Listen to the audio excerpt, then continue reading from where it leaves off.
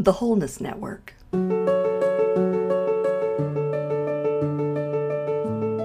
Awaken to the reality of wholeness.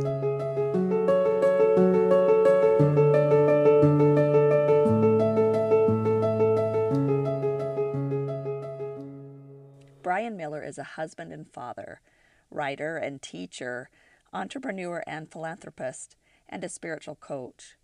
Within the Larry H. Miller Group of companies, Bryan serves on the board of directors and as executive director of culture. Outside the family enterprise, Bryan is president of a consultancy group that serves the needs of individuals and legacy families. He recently launched the School for Good Living, a coaching company dedicated to helping achievers live extraordinary lives of happiness, meaning, and contribution, and to helping legacy families position themselves for multi-generational success. Bryan's guiding philosophy is, live a life that matters.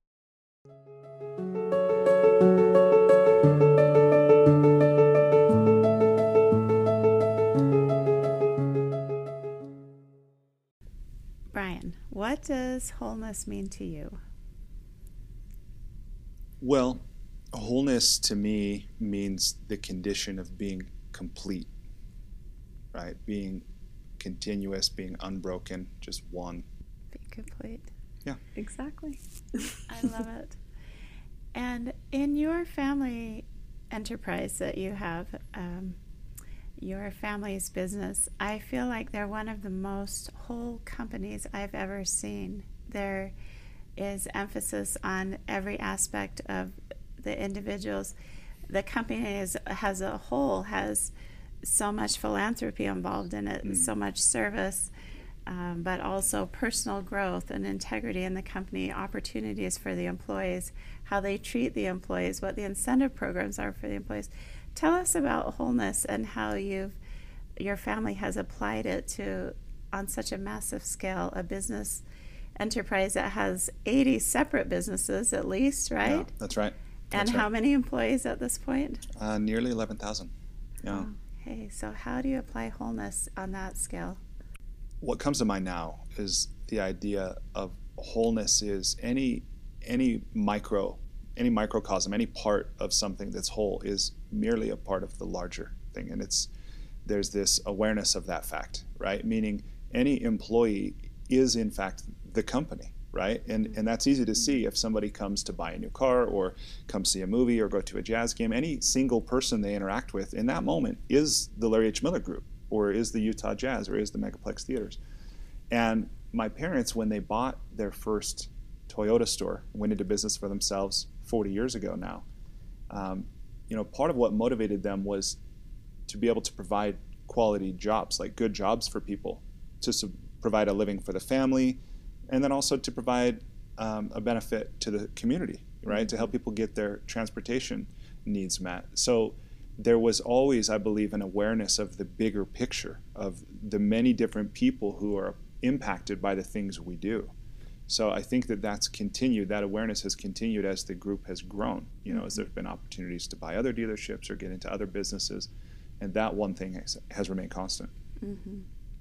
I love when you're talking about how every person in the organization is an important part of the whole, because if you look at the whole, you can't say that one piece or part is more important than anything else. Yeah. And you're right, if they're going to a movie that night and that's the only interaction they have with your family's business, that is everything. So by definition, right, it's the whole. Yeah. Exactly. Yeah. Right. Your father, Larry H. Miller, was such an amazing man and created the beginnings of this great legacy and an enterprise that your family has. In the book about him called Driven, your mom was very candid about his health, that he would take care of everybody else and everything else but not his health. Yeah. And so in relation to wholeness, how did that lack of looking at health affect your family? Well, it did have a big impact on our family. I think in many ways. Part of it was the fact that my dad was gone to work. He was working physically so much of his life, certainly in my life. I remember he would be gone to work by the time I woke up for school in the morning, and he was still gone at work by the time my mom read me a bedtime story and tucked me in at night. And then he would work Saturdays, and then Sunday he would basically crash to be able to rejuvenate enough to go do the 6 days again, 16 hours a day or more for 20 years. So there was the physical absence. And then when he was present, he wasn't always the most pleasant person to be around, to be honest. A dad? Yeah, I think he was an amazing person, but he wasn't necessarily a dad. I mean, we didn't, play a lot of catch, and he didn't teach me to ride a bike, and we didn't go fishing, these kinds of things.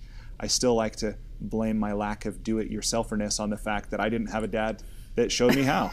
Do it. Right? So, but that's one way it impacted our family. And then another way, and as I'm saying this, what I'm present to as well is the many blessings that we have. So if I talk about impact, how it's impacted the family, to be fair, there's a lot of blessings that have come as a result of the sacrifice he made and the work he did.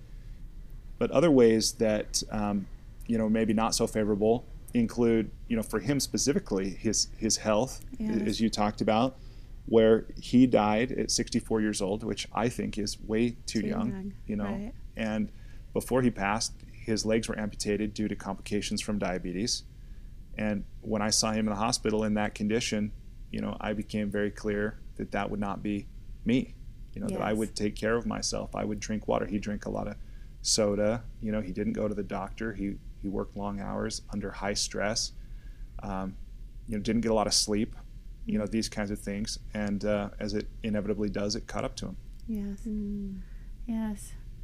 And he left much too soon, but he was an amazing man. And just to look at that life so impacted by health, by the physical body, that he had everything. He could have had anything, but to not have his health, that really was hard. Well, I know that you love the blessings of your dad because you followed that book up with your own book, Beyond the Drive, which is a collection of stories about people's lives that he impacted, service that nobody ever knew about it.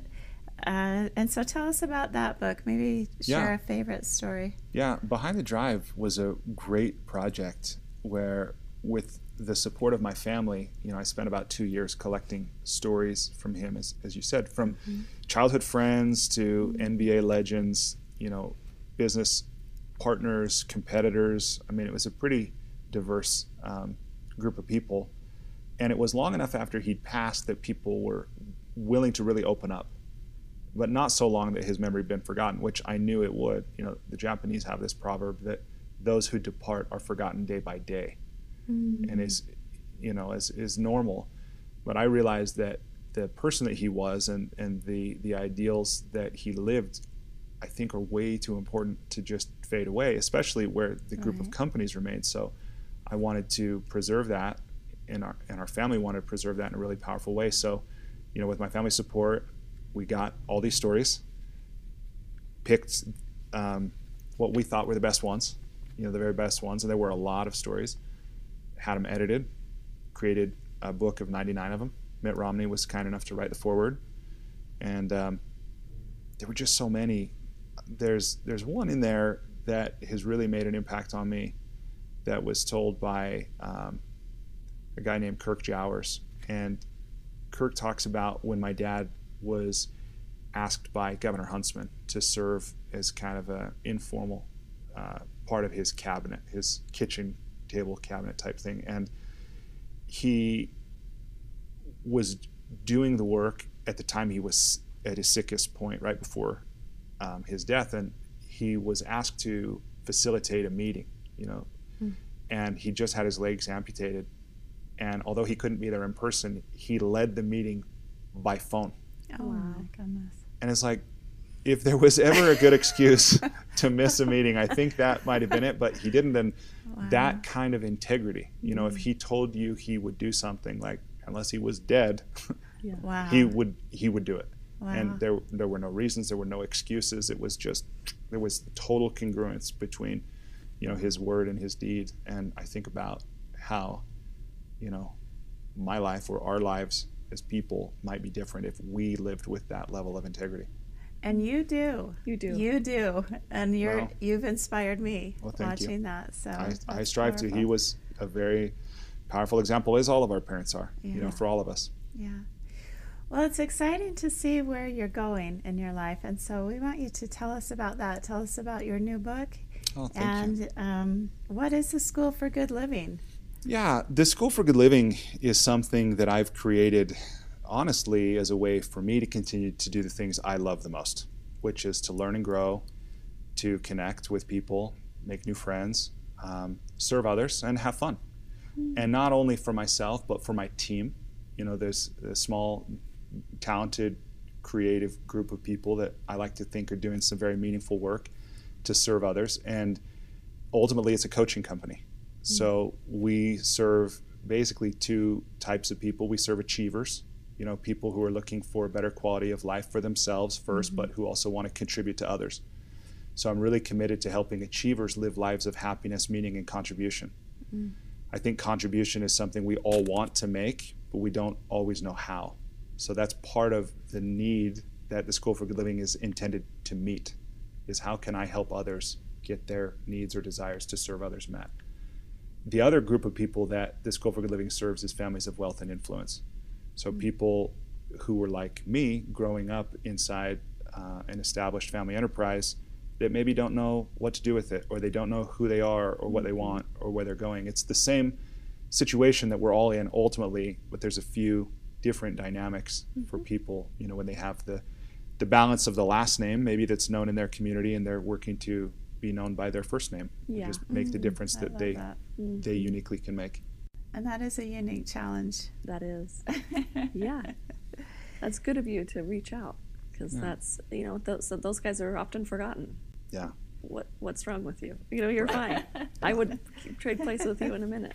Yeah, people think that. They think that. A lot of people, my observation is that many people who have privilege often self-destruct. It's a little bit like giving a toddler the keys to a Corvette. It's like, oh, that probably wasn't the smartest thing you could have done. Yeah, that's part of what I feel called to do. I love it. And that's the thing, is it's a societal problem, because if we all think, if I only had that, then I'm okay. So then if you have that, then you're like, why am I not it just intensifies those feelings of, then why am I not okay? Oh, I mean, absolutely. it's a whole society. It's not just those people that need to figure it out. It's a societal thing.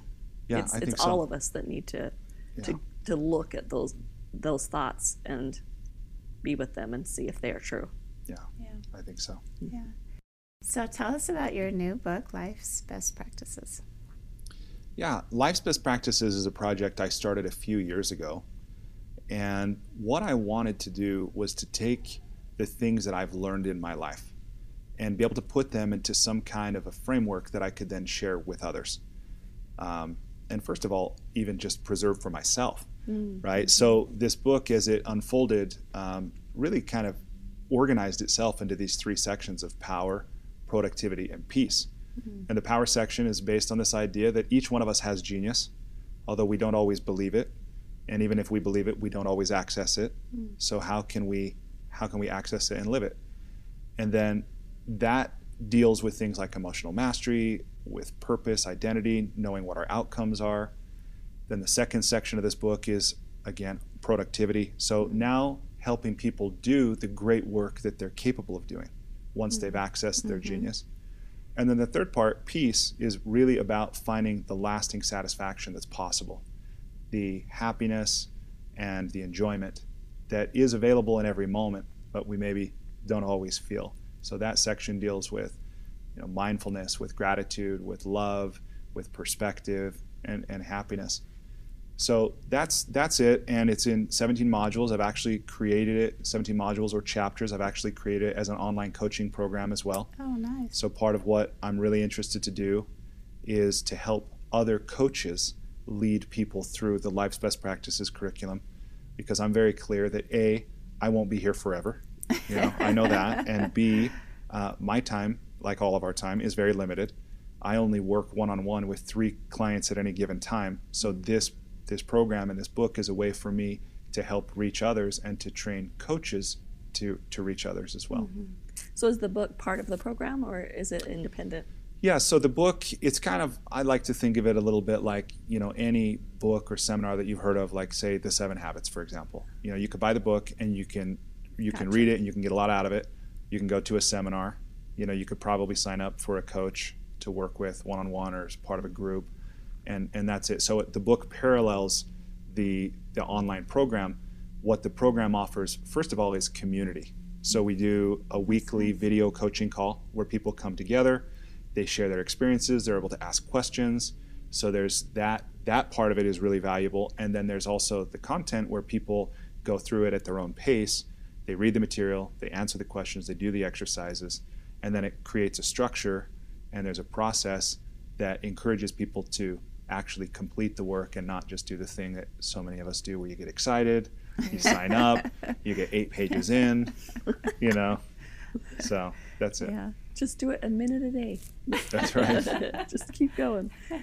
Okay, so a guiding philosophy of yours is to live a life that matters. Is that true? So how do you determine what matters? Well, I acknowledge it's highly subjective. Well, what I love about this, live a life that matters, about that idea is these two aspects. One is, first of all, making a difference for other people. Right? I think many people who are unhappy because they're either not sharing with others, whether it's their knowledge, it's their time, it's their energy, it's their resources, or they're sharing so much with others that they're depleting themselves. Wow. So finding the balance of contributing to others and making a difference for them that matters for them. So when I say live a life that matters, part of that means live a life that matters to others. And then the part of it is live a life that matters to you. And ultimately, each of us gets to decide whether we're living a life that's satisfying and meaningful, for ourselves. Well, you are a fantastic example of that. And I really admire the work that you're doing, the time that you will take out to have your mindfulness mornings, your time. And they're so well thought out and so much heart that you can feel as you're there, and that's such a gift to the community that you do it for free. People can come. Yeah, that's right.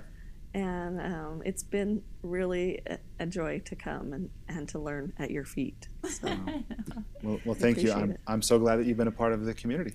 Yeah, I'm having a lot of fun doing it. And there's a line in a poem that I love that says, "Repeat yourself as long as it is interesting." So for me, it's like, you talk about there being a lot of love in this, or a lot of heart in it, and it's because I love it.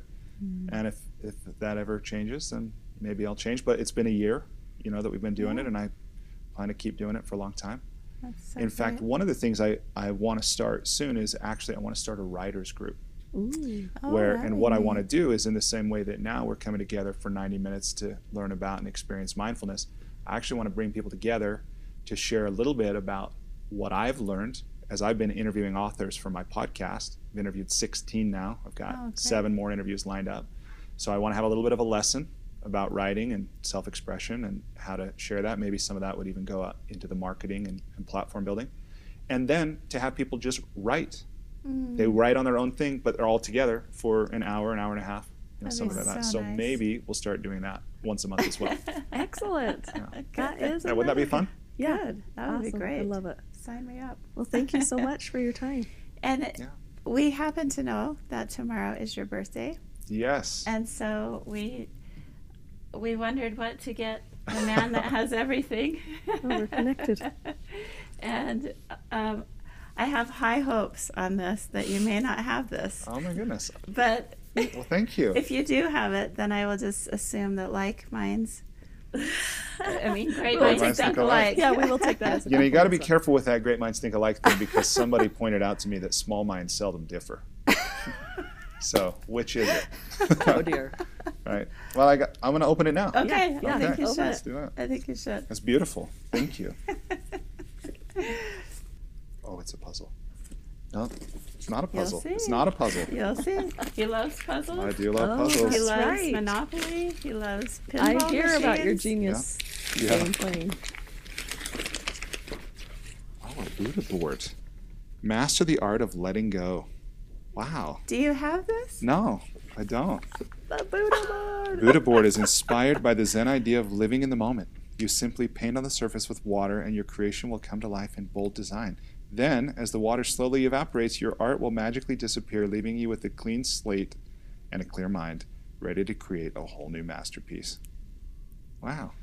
That is awesome. Thank you. It's like a meditation tool. Yeah, It that is is. really cool. It is. Well, that's very thoughtful. I'm so Thank happy you have never heard of it. I you. know. I that can't is believe neat. that. That's really neat. I can't believe that. Well, this will be fun. I want to bring this to Mindfulness Morning and let people make their little creations Yeah. as they come in. Excellent. So, thank you. Excellent. Well, we appreciate all that you have done to teach us, and you are a great teacher. Well, thank you. And just knowing your personal life and how I really feel like you're one of the most amazing people I've ever met that incorporates wholeness into a daily practice and daily living, that you're so mindful in everything that you do, all your charity, all your service, how you spend your time, even all your thank you notes to your employees. I think you're very mindful and very conscientious, and it elevates all of us. So Well, thank you. thank you so much. Well, thanks for making the time today to talk with me, and I hope This is this great. message reaches somebody and does some good. At some point, we could do the thing that Carl Sagan did, send it out on the Voyager, to the depths of the universe maybe someday, and if not, The golden around record. The world. Yeah, that's right. Cool. All right. Thanks, Bryan. Thank you.